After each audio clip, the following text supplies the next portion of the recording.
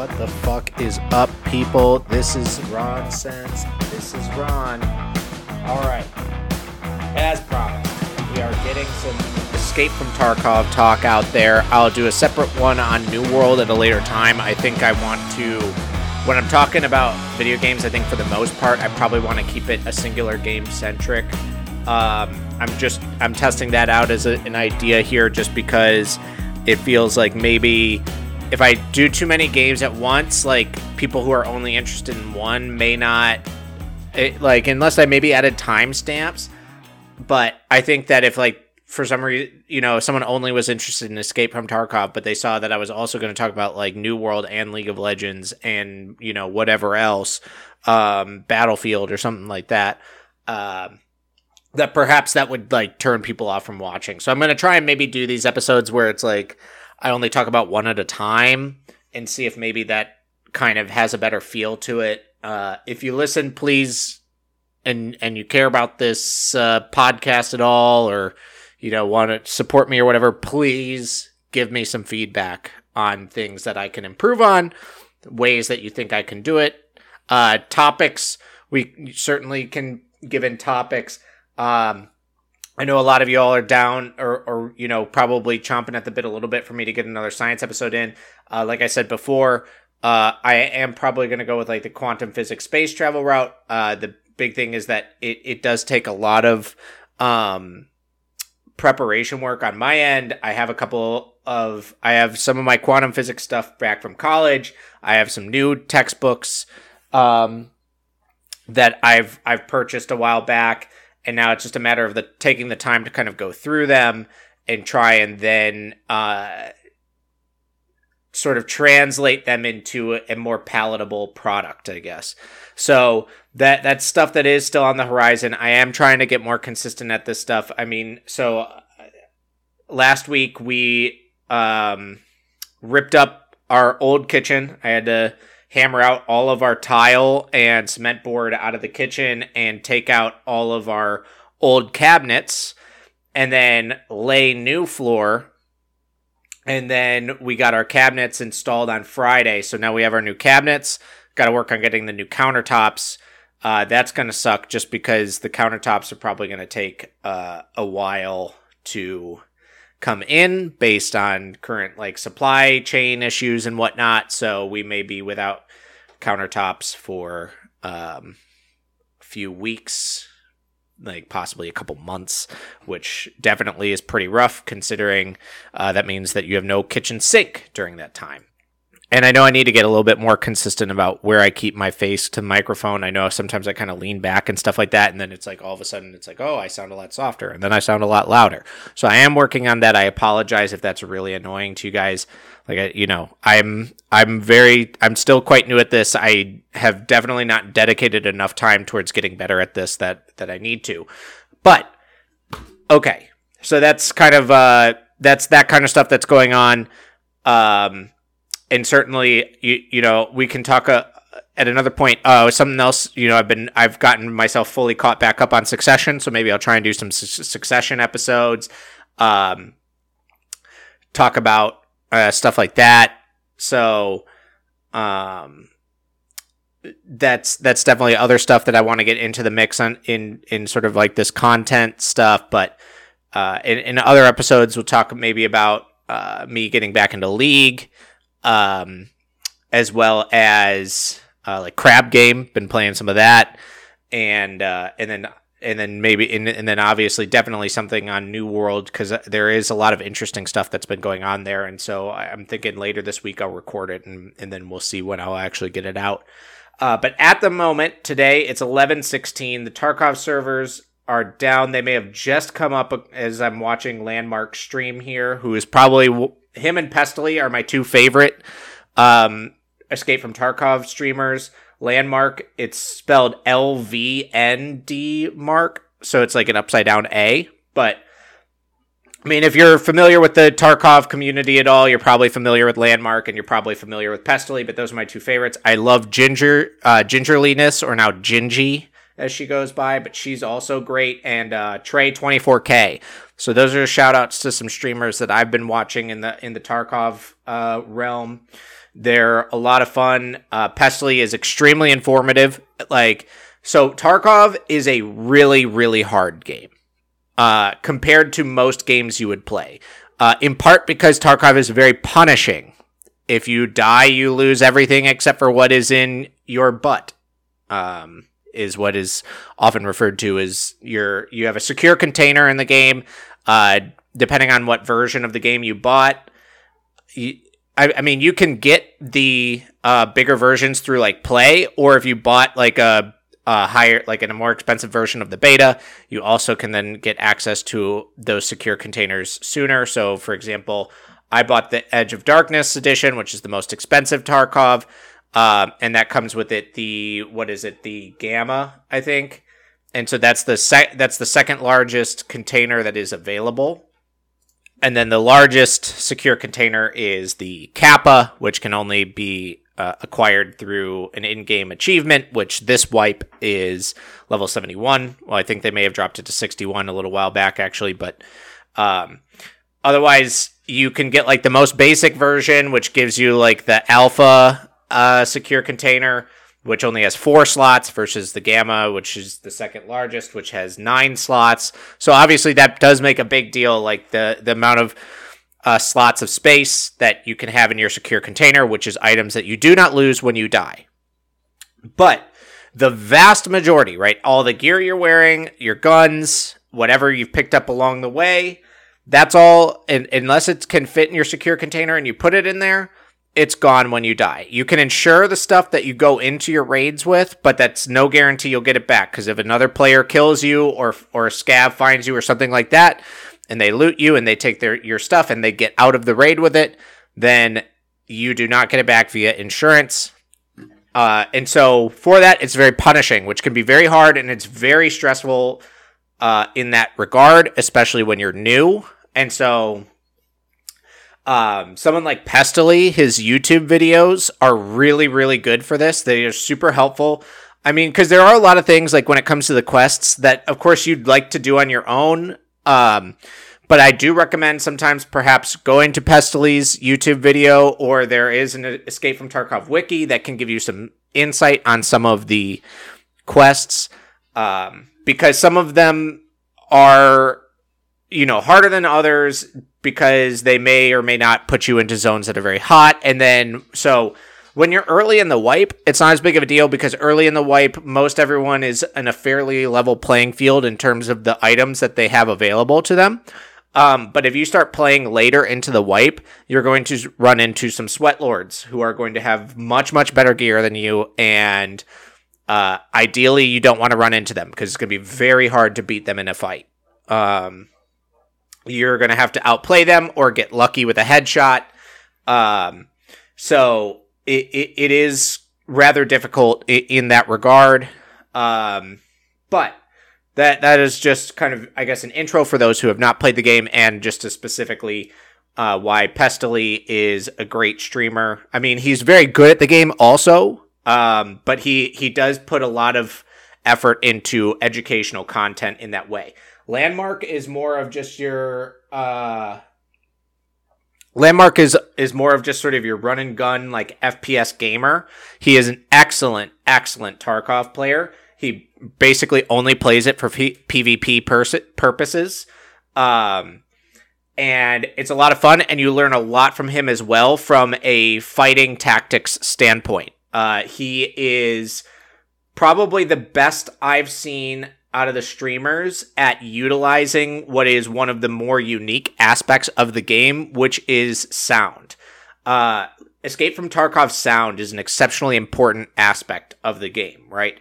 And so sound is basically like most everything that you're playing off of. You're trying to hear if someone's creeping up on you, if someone's nearby, what's going on.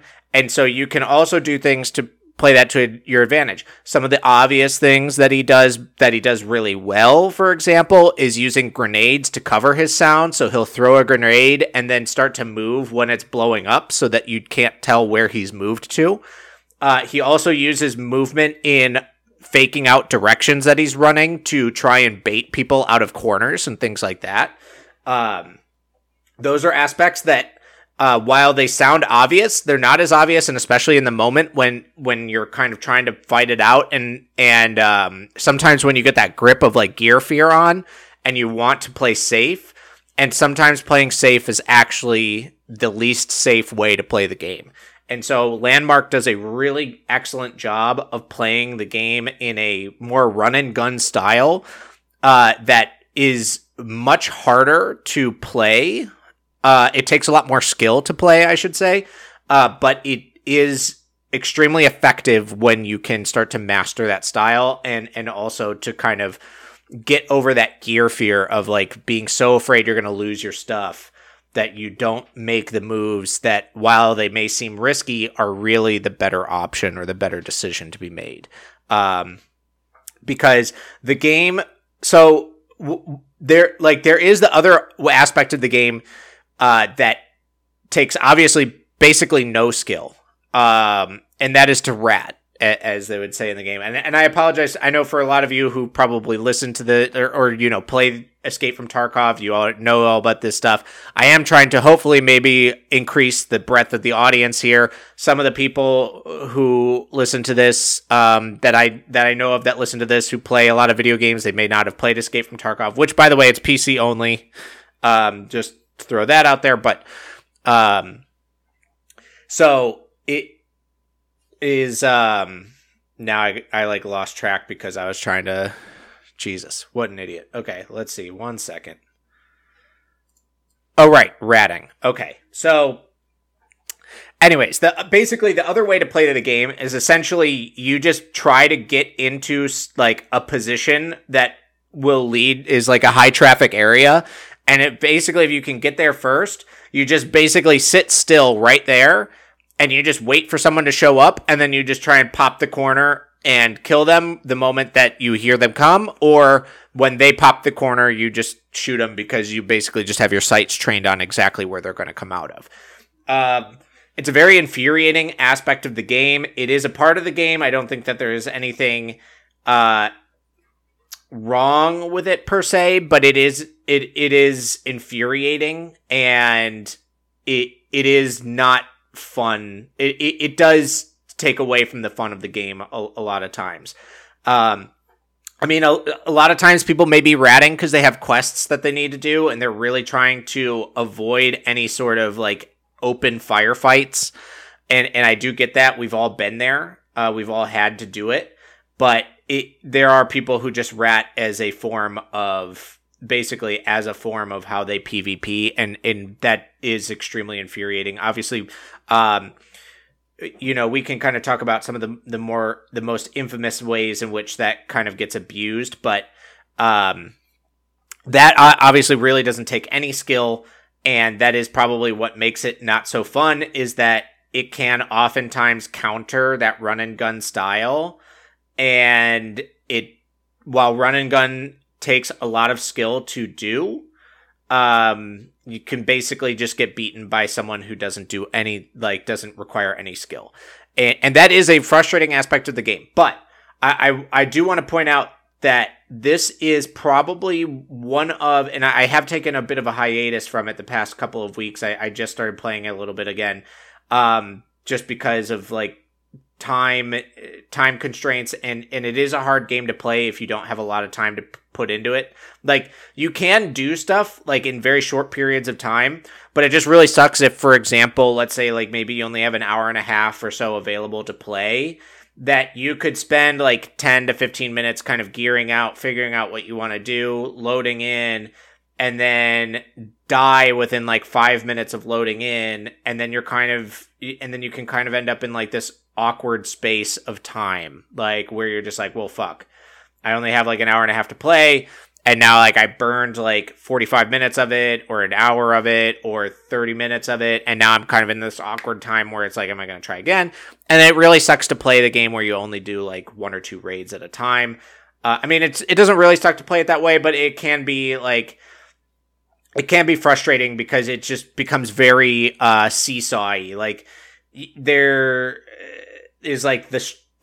the strong possibility of like you just have two terrible raids back to back, and there's a strong possibility of you have two great raids back to back.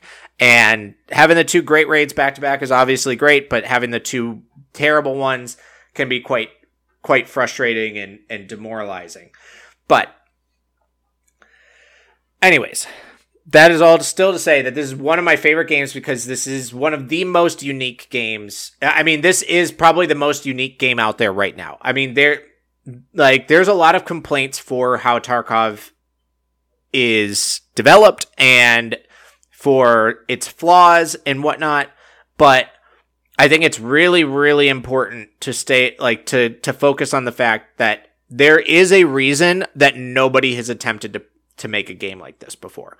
Or I guess I shouldn't say attempted, but nobody has been successful at making a game like this before. And I am personally not familiar with any games that did attempt to play like this.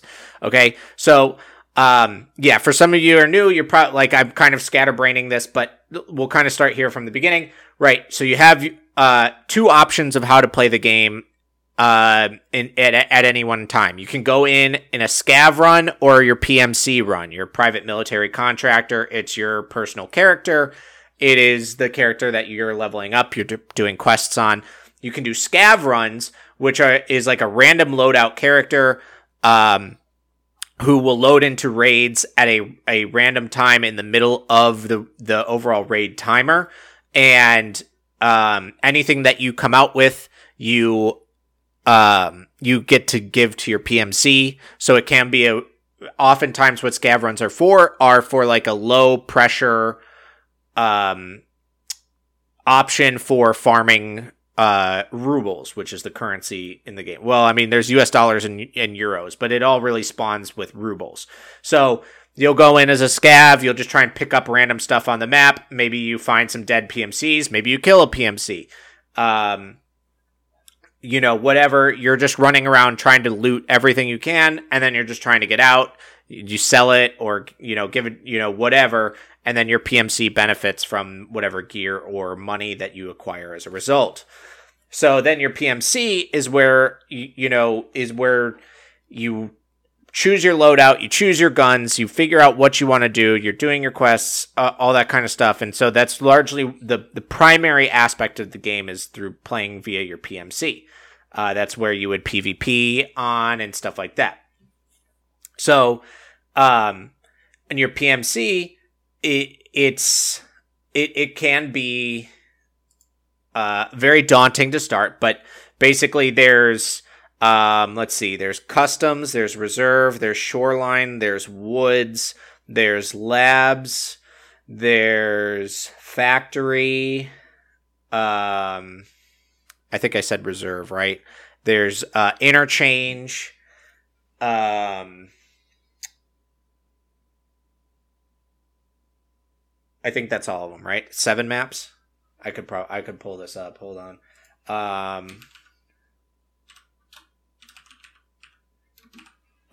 Map Genie, Tarkov. 1, 2, 3, 4, 5, 6, 7. Yes. Okay. Those 7 maps. Yeah. So, as a new player, you're not going to go to labs. It's just not even, it's not even like feasible. I mean, as far as where quests are for you to do, it's basically going to start off with customs and woods. Customs is probably the most overall popular map in the game, and probably rightfully so. I think that customs is possibly the overall best map in the game in terms of, well, I mean, it has its flaws too. So what happens is you choose a map and you choose a time. So there's 2 timers that are constantly going in the game that are 12 hours apart. So basically you could choose to load in to a raid at either 4 a.m. or 4 p.m. And obviously, 4 a.m. it's going to be dark out, 4 p.m. it's going to be light out. But by the end of the 4 p.m. raid, it may be dark out because the various maps have various timers in which the raid runs. And it's not like a 1-to-1, it's like a 1-to-7 ratio, I think. So, it's like if a raid lasts an hour, that's actually 7 hours of in-game time. And so some of the maps have a raid time of like 45 minutes or 50 minutes. Some of them are as low as 25 or 30. So it depends on the map, and that's largely governed by the size of the map. And so customs, and then so you load in, and there's a bunch of set spawn points. And not every one of them is going to be consumed because it depends. So each map can have a maximum amount of players that load into it in one given raid. Most of those maps, I mean, it depends, but it's somewhere typically between 10 and 14. And so, with the exception of Factory, which is like 6. And that's because Factory is a very tight, small map. But Custom's big problem is that a lot of the spawn points are very close to each other, which can be a very, very frustrating aspect of the game, is if you spawn and you are right between two other spawn points where you could end up in a firefight within like 30 seconds of spawning. That can be, and especially depending on which spawn you're at versus where they're at, they could have a significant advantage by the fact that they may be in between where you would want to go. For example, if you wanted to go to dorms and you spawned over by Old Military Gate and then someone is spawned up by the radio tower that's only like maybe 20 seconds of travel away, they kind of have the edge because they can just basically wait for you to come to them. That's an aspect of the map that is very frustrating. Other than that, though, the map has excellent size to it, and it has excellent loot, and it has excellent areas, and it had and so you spawn in, and then there are scavs that spawn on the map that are AI, right? They're NPCs, and all of the maps also have, except for labs, also have a scav boss that does not always spawn. They spawn depending on how long, or depending on the map, but somewhere between like 28 and 33% of the time, depending on the boss in the map. And so those scav bosses will have scav guards around them that are more well equipped than your normal NPC scav. The scav bosses will also generally be more equipped with stuff. Those scav bosses and the scav guards have very, very good gear, typically pretty good ammo, and so they're very high value targets, but they're also much harder to kill, and they're much more skilled in fighting and will actually use tactics against you. And so they can be hard to overcome in certain instances, and so they're very deadly, which is a very fun aspect of the game. Normal AI scavs at first, as you're getting used to the game, they may kind of feel like, wow, like sometimes it just feels like they just aimbot you and shoot you in the head. The typical rule of thumb is don't peek the same corner twice. That's true for playing against players and scavs. Certainly players know how to hold corners. So if you've peeked a corner and you didn't, let's say you got shot, but you didn't get killed, you do not want to peek that corner again, because guaranteed that player is just waiting to shoot you in the head that time. But anyways, with the scavs, after a little bit of gameplay, you get pretty used to their AI and how to kill them very, very easily. So it's very rare at this point. I can't tell you the last time I died to a scav. So, and I apologize, by the way, to everyone who is listening, and hopefully you have read in the description of the show episode, because I did put a timestamp in there for like when, if you are familiar with Tarkov, when you could start listening, because when we'll actually kind of talk about the current state of the game, things like that. Obviously, this has all been intro for people who are not familiar with the game, who maybe are interested in trying it out, seeing what they think. And also apologies if my description of the game is terrible. I probably could have done a little bit more prep before I tried to explain the game, but I'm just kind of doing this off the top of my head. So anyway, so that kind of explains those interactions. And so, yeah, so there's scavs on all the maps, and then there's also PMCs. And I mean, you could run into PMCs, you could not. More often than not, you'll run into them at some point or another, but they can be lurking, they could be trying to run and gun, whatever. And so the goal is then that once you're in the map is to, I mean, really do whatever you want, right? You may be trying to complete a quest, you may be just trying to get loot, you may be trying to PvP, whatever, and then to successfully to consider it a successful raid, I guess, generally speaking, depending on what your definition of successful is, I guess, is to extract at the end, which means that your PMC survived the raid, which means you get all of the gear that you acquired during the raid. You would get more experience because your PMC levels up, and that's one aspect of the game that can make it sort of difficult, right? Is because your PMC does have skills that level up that do impact like some combat skills and some survival skills. So someone who is higher level sort of has an innate advantage against someone who is lower level beyond the gear. Their character also has some skill advantages that are helpful. I would say that they're largely pretty marginal, but they can definitely make a difference within a fight. And so then you've got, like I said, your 7 maps, right? And so customs obviously have its issues, but it's like probably the most I guess noob friendly map, and also one of the overall like most balanced maps outside of the spawns.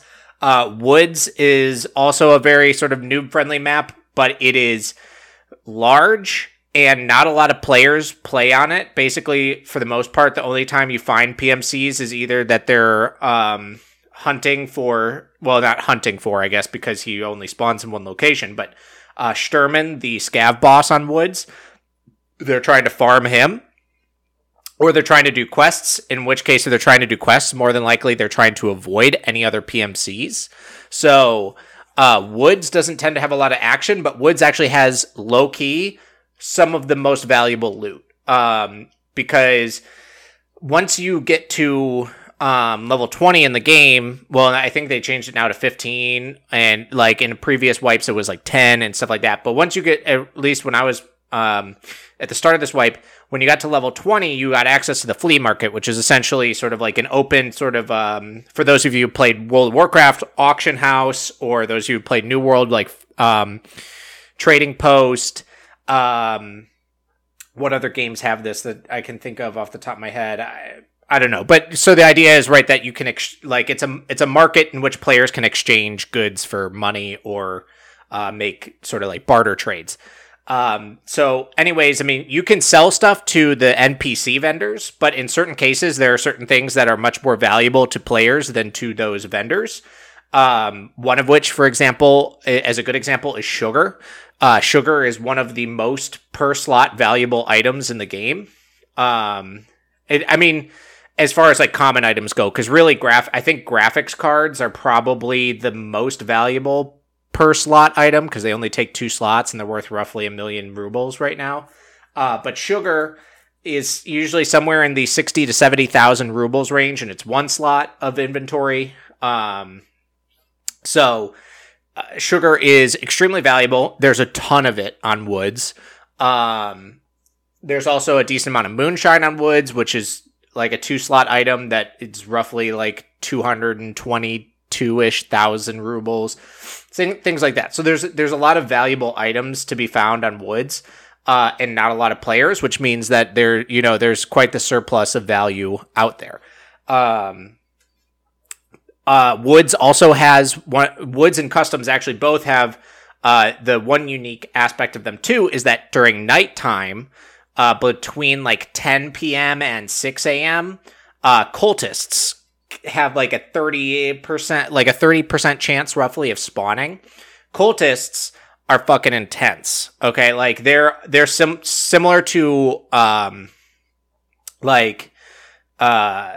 what I was talking about, scav bosses and their raiders, where they're like a better AI and all of those kinds of things. Same kind of thing, except for cultists all have like the best gear in the game for the most part. Like a lot of them will have like slicks and hex grids, which are 2 of the best armors in the game.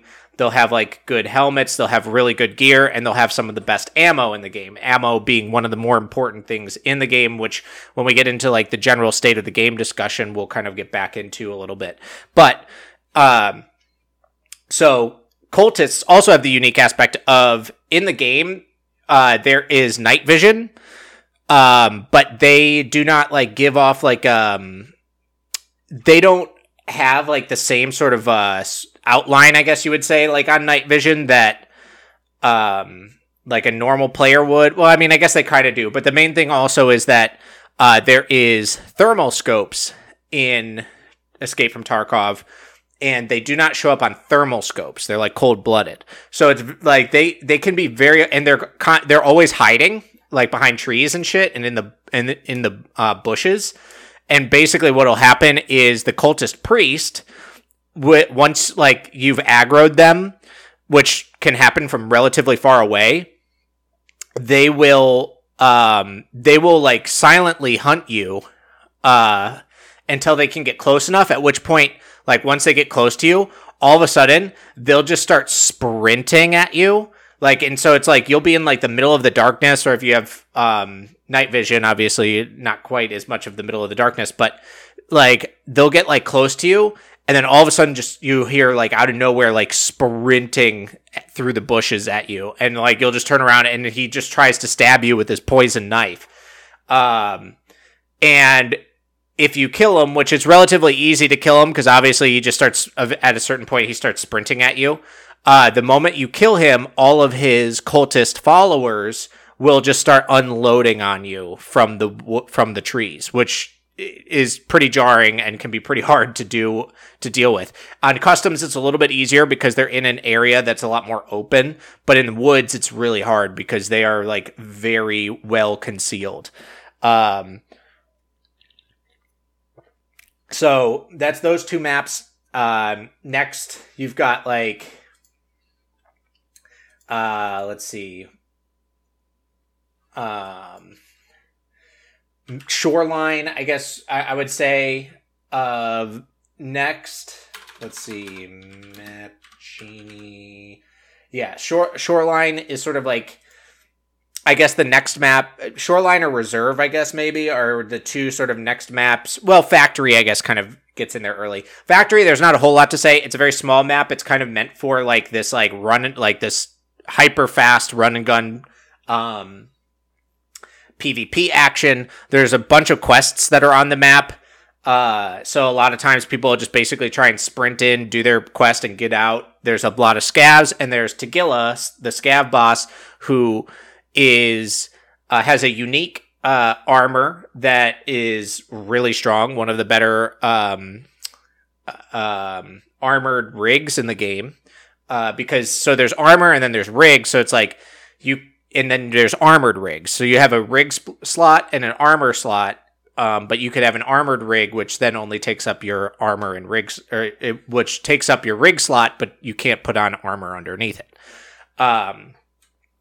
He's got an armored rig, very good item. His helmet is also quite strong, very high level helmet. And then he uniquely uses a sledgehammer when he's close to you, and it fucks you up. And so And he'll sort of like ambush you and stuff, and most of Factory's pretty tight quarters, so and he'll just sprint at you. It can be pretty alarming.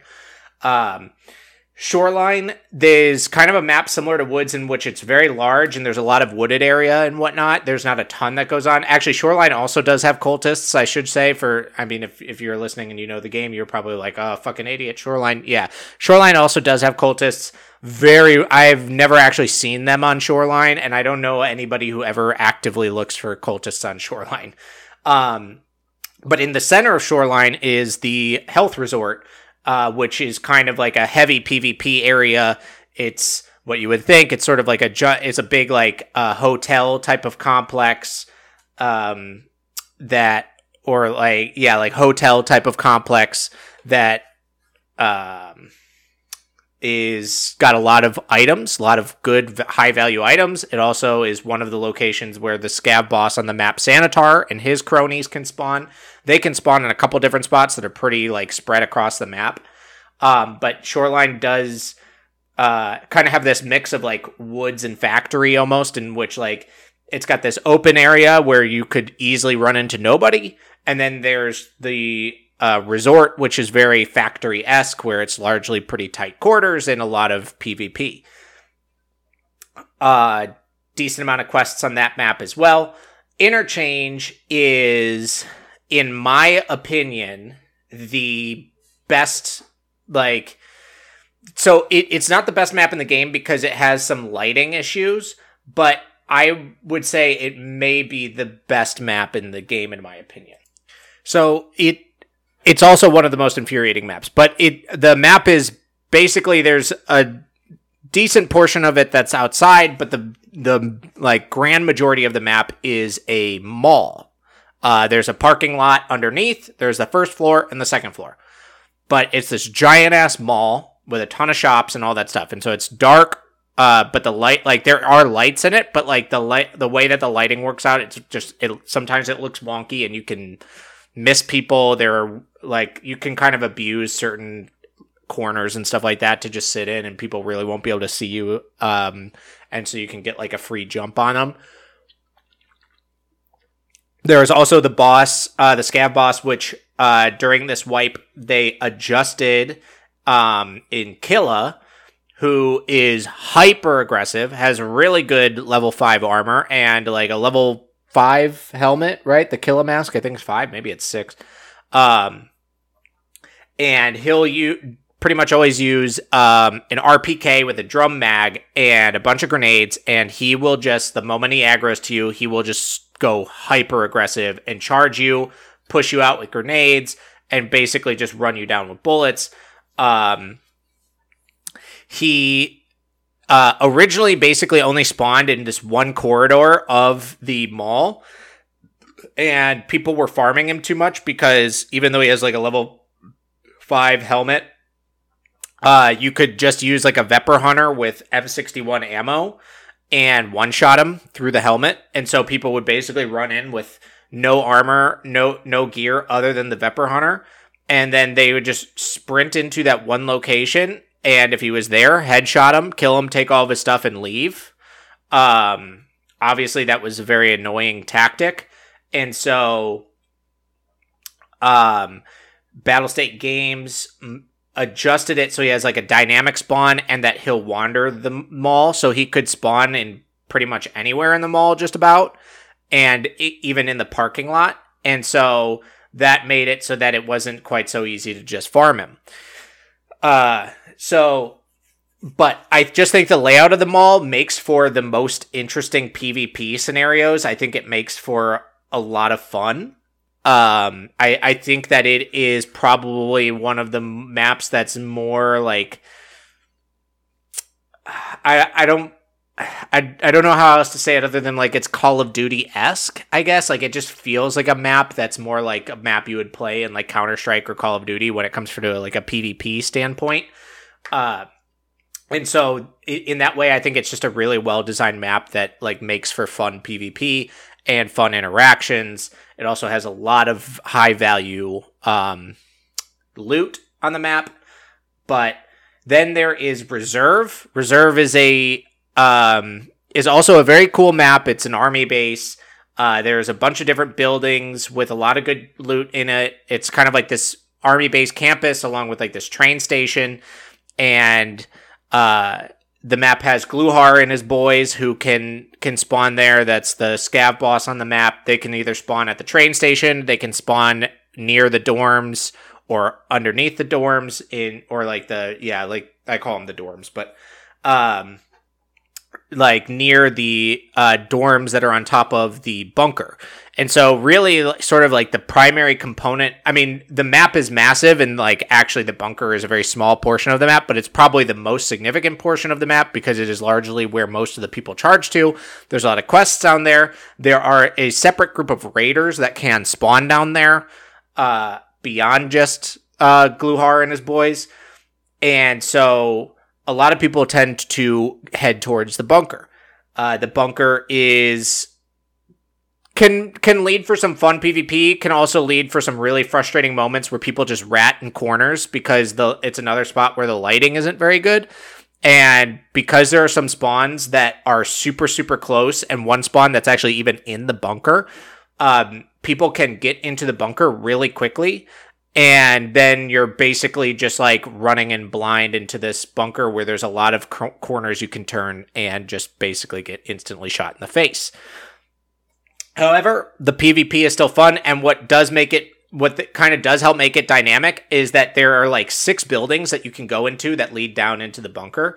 And so there are a lot of angles you could come from. So it does make like camping any one location hard, except that there is an extract down there called D2, in which once you've turned on power, you can go run through these corridors until you eventually, like a bunch of different corridors. Like it's probably like a 5-minute run almost of like through stuff. I mean, it's more like a 2-minute run, but when you're checking through everything, it's probably like 5 minutes.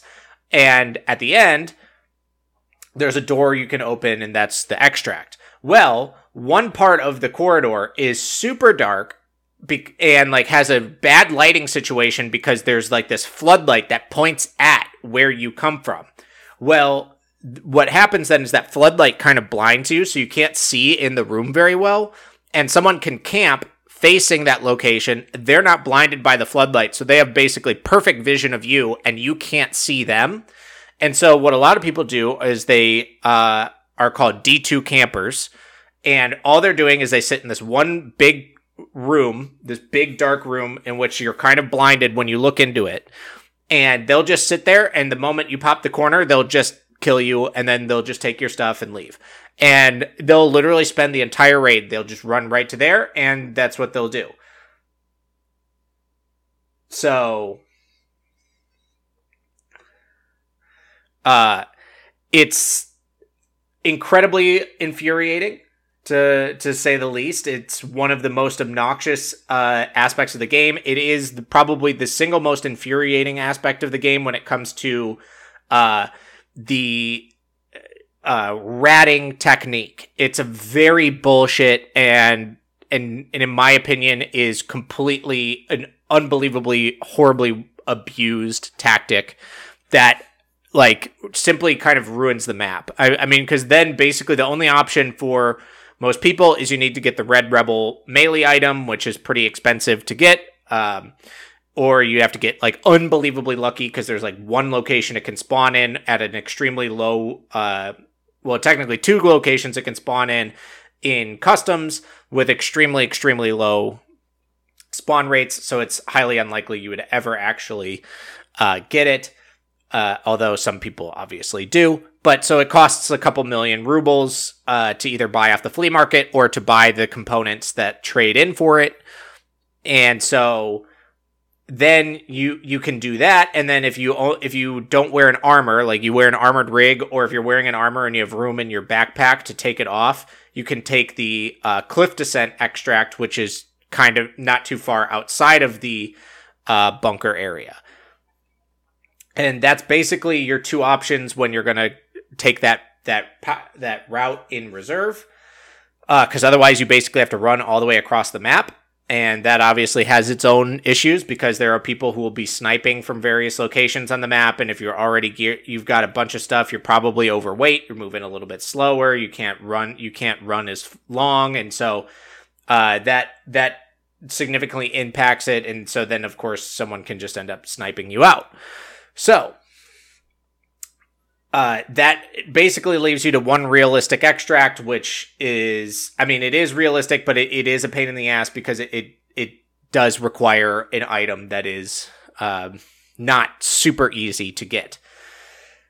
So that's why I reserve, I mean, until D2 camping gets fixed, which I think they could fix by just fixing the lighting in there, because basically the only tactic you can take in D2 is if you're going to go there is you basically need to prepare a grenade and immediately just pop the corner, throw the grenade, and then pop the corner and throw another grenade in another location, and basically probably do that 3 times and basically 3 separate throws into like 3 separate locations.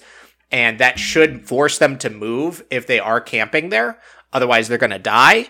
And then you have a chance because then you can hear them and you can get an idea of roughly where they are. And then you can pop on your flashlight and try and kill them. But if you just turn that corner without popping, but you obviously, if you make the wrong guess, if they're camping in one of the locations you didn't throw that grenade to, they can, during that time frame, potentially kill you in the middle of your grenade throw. So it is still like a high risk thing, and it really ruins the map. The final map is labs. Labs is a really cool map. It requires a key card that costs a couple 100,000 rubles to get into. There is a lot of good loot in the map. There are raiders. It's the only map that does not have a scav boss. But it has raiders that are guaranteed to spawn. It's guaranteed to spawn no matter what. It's just like when you push certain buttons, that's when they spawn. But they will spawn for sure. It is a map that typically people go in with very good gear because they have to fight a lot of raiders. And obviously they'll have to fight PMCs who have the wherewithal to go there. It means they're probably geared out. But the problem is, and this is probably right around where I would say that we're getting into the territory of state of the current game and things like that. And so welcome to all of you who are skipping to this point. That the problem with labs is that obviously because there's all this really good high value loot and there's all these players who come in with high value gear, is that it is where all of the hackers go. I mean, you will run into hackers in other maps and whatnot, but labs is the most prominent place for hackers. Probably the second highest place is interchange.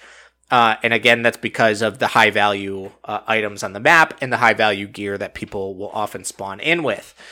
So the problem, obviously, with labs is, and it's why I've only run it a couple of times. This wipe was my first wipe. So also, like, it's a hard map that is a money sink. It is not worth the money if you can't extract at like a 60% rate or so because of how expensive of gear you typically go in with. On top of the cost of the card. I mean, you can get the cards in other ways to save yourself the money there, but still. In the grand scheme of things, 200,000 rubles is the least of the issue. I mean, you'll often go into there with a loadout that's costing you nearly 1 million rubles. So that is the biggest issue that occurs, and so labs became a dead map eventually, basically because nobody was willing to go to labs just to spawn in and then instantly get headshot from across the map. And it's like, I don't mean like, oh, it's just a spawn where someone can, I mean like they'll basically just shoot you in the head through all the walls and floors in the map and kill you. And then they'll walk over and come and take your shit, and they'll kill everybody else in the map within like 10 seconds, and then they'll just insta headshot all the raiders, and they'll come out and they'll just leave with all of the gear that they can possibly carry. So obviously it's huge bullshit. Battlestate Games has done a lot to fight cheaters. There are aspects of the game that are of the cheating that is becoming more and more difficult. One of the biggest things is that hardware banning is very difficult to do because more sophisticated hackers can spoof hardware, which basically means you could ban someone like based on like the ID of their processor or GPU, basically being able to access that information, but you can also spoof that information so that they can ban it, but that's actually not the real ID behind your hardware, and therefore you can just move along. Same thing goes with your IP address, things like that. So a lot of these people, they spoof their equipment, and that way, like, which is, it's kind of like a VPN, basically.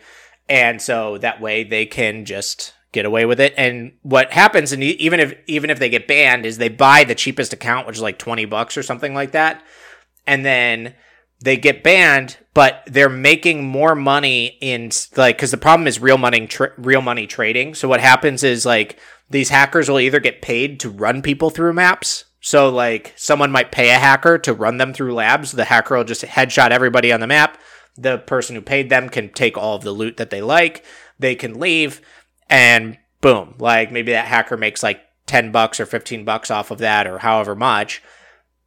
But they could easily end up running that a couple of, 40, 50 times a day if they really wanted to, and make a whole lot of money and make way more than the $20 they spent on the account, right? So it easily works itself out. They can also do things where they go in and basically you can buy money from them by, they may take you into a map that's super secluded and they'll drop a bunch of gear and money for you, and like they may do that over and over, because the one way that Battlestate Games tried to tried to sort of hinder this is that you can only take something like 250,000 rubles into a raid with you. But of course, there's ways around that. Of course, they can bring in things that sell well to traders. They can bring in like high value gear that you may want, things like that. And so they can show up with, millions and millions of rubles worth of gear and give it to you that way. And so on and so forth, right? So they can make more money than they're losing by having to continuously buy accounts, which means that it remains profitable and that doesn't matter how many times they get banned. Okay, so, you can keep banning these accounts. And so Battlestate Games, I understand, is trying. Battlestate Games also not that big of a company. They have made a lot of money off of Escape from Tarkov, which also, by the way, remember, is a beta. It has been in beta a long time, okay? I get it. People want to make that argument. But it is a beta, and it is a game that does not have that many employees at the company. You think about, for example, Call of Duty has hacker problems. Call of Duty is made by a team of thousands of people. Call of Duty has way more money and way more resources behind it, and it also can't really get past the hacking problem. I think that Call of Duty just recently actually, got licensing for Vanguard, which is what Valorant uses, and seems to work well. I mean, at least I don't know about it in Call of Duty, but I know that in Valorant, that I couldn't tell you when the last time I ran into a hacker, because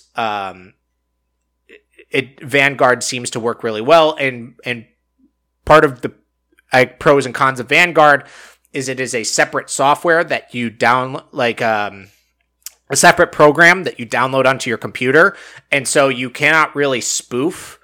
There's not really a way of spoofing behind it because it is on your computer, and so it will basically take care of banning you and making sure that you are actually banned, and the game will not let you play it if you don't have Vanguard downloaded. And so that's been the solution for Valorant that seems to be working. So I have not seen reports on how that has helped with Call of Duty. I do wonder if at some point Tarkov is going to have to consider the same thing, because obviously them handling it internally is not enough. And so I think that they will have to look for an external source to basically pay for some sort of licensing to use that product. So from the hacking standpoint, I think the game has its problems. I think that hacking doesn't happen quite as often as people like to say, but it does happen pretty relatively often. And one of the aspects of the game that where Vanguard could come in handy, and that Battlestate Games basically would never be able to hack, is that there are programs that can run that basically act as an overlay to the game. So it is not actually a wall hack in the way that wall hacks have traditionally worked. It is like a game. It is like a overlay. So because lighting is a thing in the game that impacts your ability to see stuff, you can find things through small corners. This overlay basically blares any players or anything like that. So even if they're in dark corners or anything like that, you would be able to see them perfectly. That is obviously an enormous advantage. That is, of course, a cheat. And so that is something where that's a separate program that is running, that is not actually impacting the game specifically. It is not touching the code of the game. It's basically using your screen, and it is monitoring the graphics on your screen and then blowing up those through AI, knowing when it's seeing a player or a human body type of model, and then making sure that it then sort of overlays a light onto them, essentially, so that it's very clear that you can see them. So that is obviously one way in cheating, in which there's not much Battlestate can do, because that's a separate software that is not actually touching the game in any way. It is actually literally using the graphics on your monitor to do that. So that's a difficult thing, but Vanguard is something that could stop could inhibit that because Vanguard could be set up to stop programs like that from operating at the time of the game. So that being said, I think one of the biggest issues that comes into as those of you who obviously play know, the game wipes every once in a while, at 6 months to a year. I don't know exactly how often. It's kind of depends on like when they're making big changes and whatnot.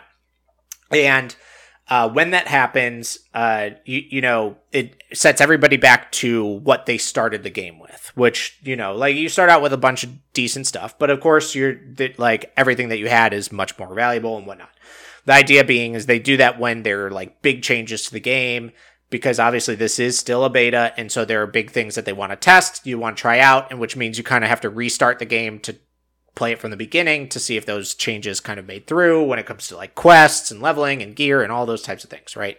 So once you get late into the wipe, and many of the players have essentially soft beaten the game, because there's no like actually beating the game, but you can essentially get to the point where you have access to all the best gear and all the best weapons and ammo, and basically you reach a point of essentially having unlimited funds.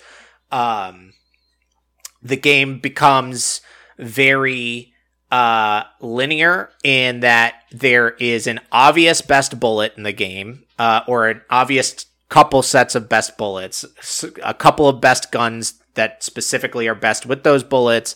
There's best armor, but armor, like, eventually the problem is that armor eventually doesn't matter because bullets are better than armor. And so late in the game, helmets don't matter because they won't stop the bullets that people are using. So there's basically no point in using a helmet except for to get a ricochet, which you could just get a helmet that's essentially like a 1 armor or 2 armor class helmet. So obviously it won't stop basically any bullets. And then you're basically just banking on it getting a ricochet to save your life.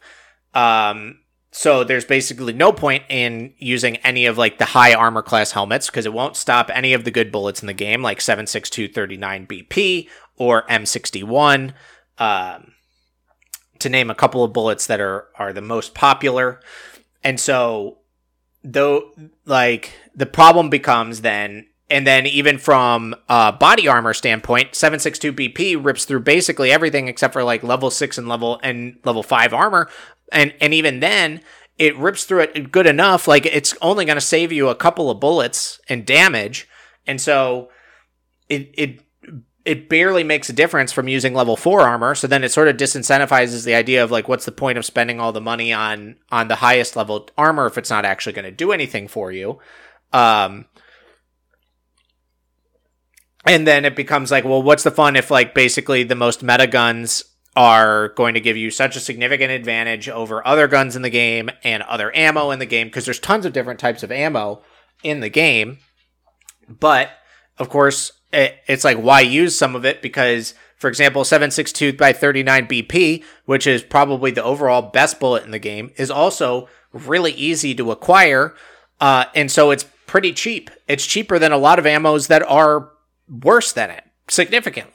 So it's like, it becomes like the only reason you would use like anything worse is basically just for fun, which is fine, except for like you're going to run into frustrating times where you basically lose just because you chose a not meta item. And this isn't meta in the same way that you might use the term meta in like League of Legends, where there is a way to work around the meta, right? In League of Legends, like whatever is meta isn't actually like meta necessarily, right? Because all it means is it's the most accepted strategy, but there is room for another strategy to beat it. But in this, it's just that gun has a better fire rate with a better measure of accuracy and can utilize the best bullet in the game. And boom, it is the most, effective gun by far. So that like the only sort of strategy that is then essentially exists if you're not going to use the best gear or don't have access to it is ratting. Or leg meta, which is also an obnoxious thing, where basically you just use flesh rounds, so bullets that have no penetration and like maximum damage, or shotguns that a same thing where it's just like no penetration, maximum damage, and you just blow people's legs out to kill them. Which is also, obviously, what's the point of armor if they're just going to shoot you in the legs, because there's no leg armor. And so it's also a frustrating strategy, especially because some shotguns with certain shells will one-shot you to the legs. So it's just like, well, okay, that was fun. A lot of counterplay there.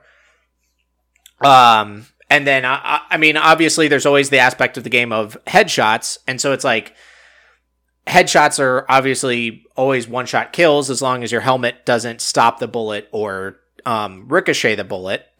And which is, I mean, obviously is realistic. But the problem becomes is that, like, I mean, you can get randomly headshot by someone who just gets a lucky spray around or, whatever. I mean, there's times where it's like you'll get shot in the leg twice and then shot in the head, like just because the way that their bullet, like their gun sprayed and their bullet spray happened to occur on top of that,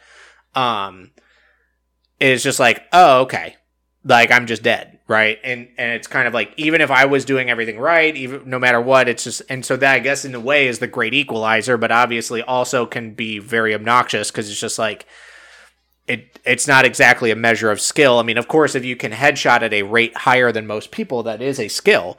But getting killed by lucky headshots just continue, because you're always going to get killed by lucky headshots more than you're going to, get lucky headshots, because it's your level of luck, if you will, versus the luck of the entire player base.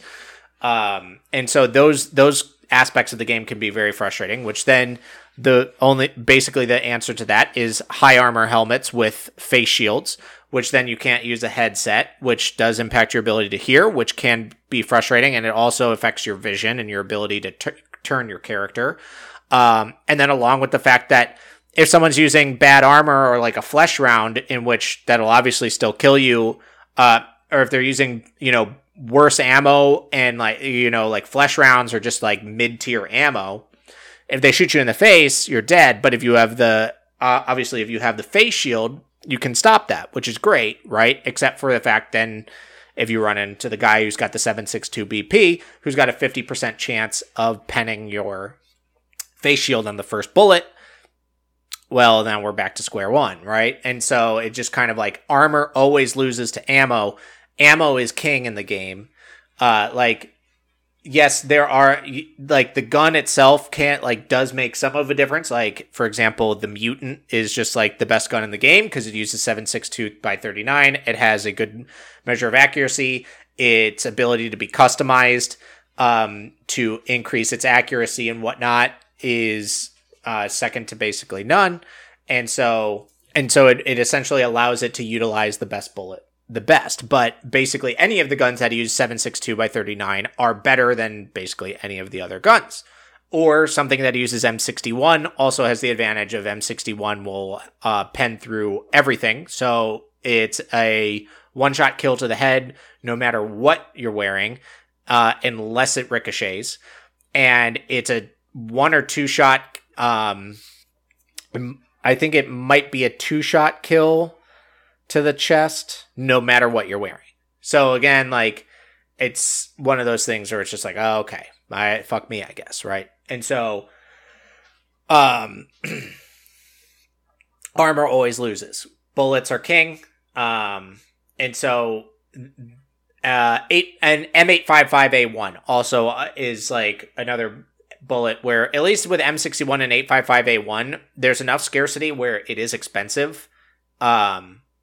And M995 is also up there too, I guess. And like the M855A1 and M995 is for the M4s, which also have a lot of good customization options that are overall pretty cheap. So you can actually get the guns pretty cheap on top of that. So it kind of levels out a little bit because the Mutant is a more expensive gun on its face. And then all the mods and whatnot, it does add up in that way. So point being is obviously the state of the game does seem to always boil down to the better bullet wins, and armor is essentially meaningless. It's kind of an unfortunate aspect. And that's one of the things where it's unfortunate because of the fact that the game does really try to be realistic to such an extent, in a way that's really, really impressive, I should say. Like, its level of realism is excellent.